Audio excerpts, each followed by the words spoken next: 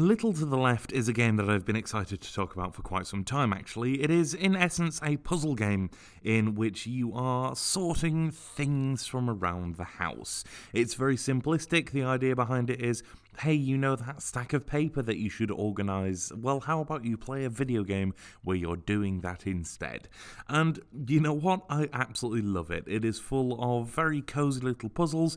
Everything is designed around household objects. Oh, and you also have a mischievous cat that will help, in inverted commas, in various different ways. The game itself has a bunch of different puzzles that vary as you go on.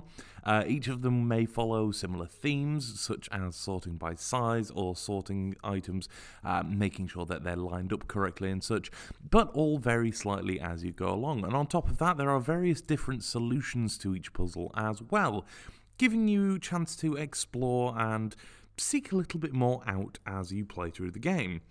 It's a lot of fun. It also has a great little feature called Let It Be, which gives you the chance to basically just leave the puzzle and leave it as it is. And on top of that, there is a hint system which will help you, in essence, try and find the perfect solution to said puzzle. And on top of that, there's a daily delivery, which allows you to do a new puzzle every single day, which is absolutely lovely.